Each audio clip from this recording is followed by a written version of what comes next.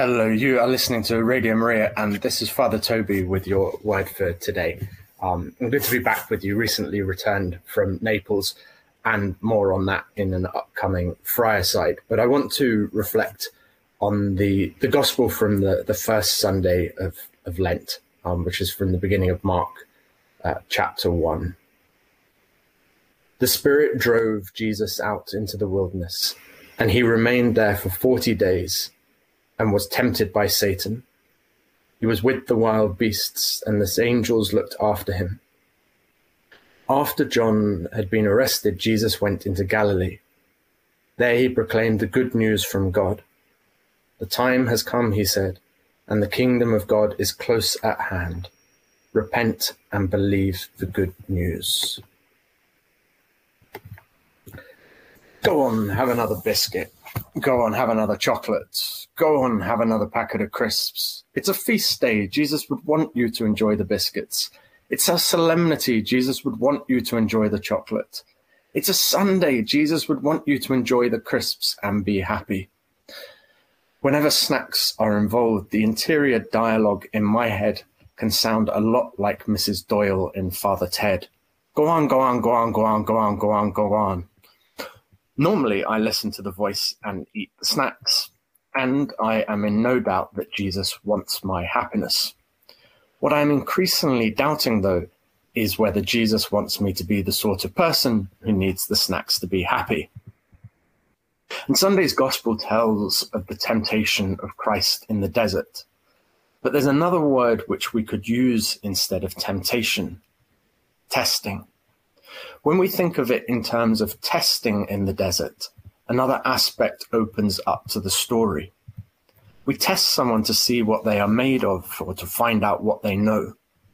Testing tells us something about the person. And the testing of Jesus in the desert tells us that he is stronger than the devil and that he will not give in to the empty promises of Satan.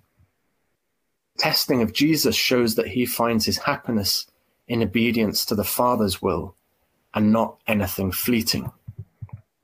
Mark's succinct description of the temptation/testing might make us think back to Eden, where Adam and Eve were amongst the animals in the garden, and the devil in the form of a serpent tested them. They capitulated where Jesus remains true.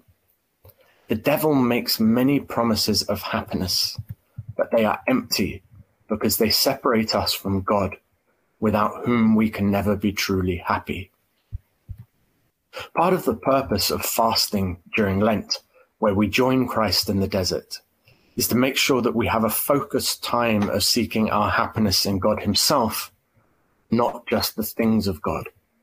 The fasting is supposed to awake a hunger in us for God that we sometimes dull by seeking happiness in so many other places.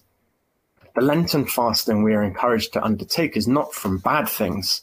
We're supposed to be giving those up all the time. It's from good things in order that we might focus on the best thing. There's a t-shirt slogan that has always made me smile. Ear and bacon, proof that God loves you and wants you to be happy. Well, I enjoy both those things. But if I couldn't be happy without them, I'd have a problem. But the problem is sometimes we fall into a pattern of seeking happiness in created things, not in the Creator.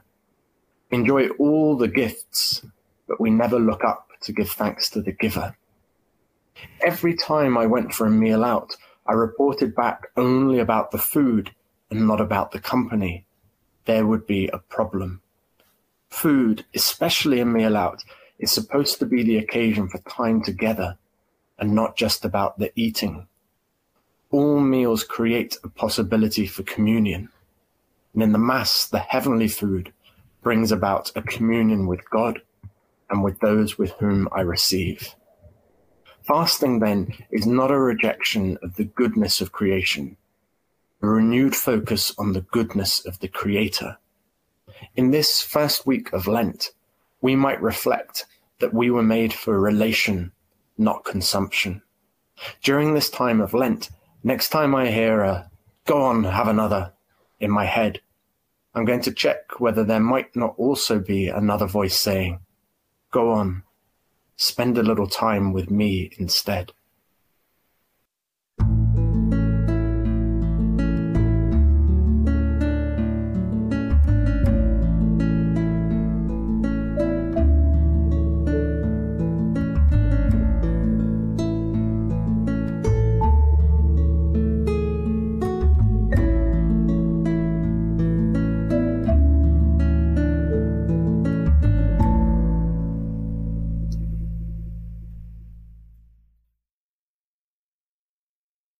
Thank you for listening to this podcast from Radio Maria, and thank you to all of you who support us with a monthly donation. We rely entirely on the generosity of our listeners to continue to be a Christian voice by your side. To find out more about how to support us, please visit www.radiomariaengland.uk.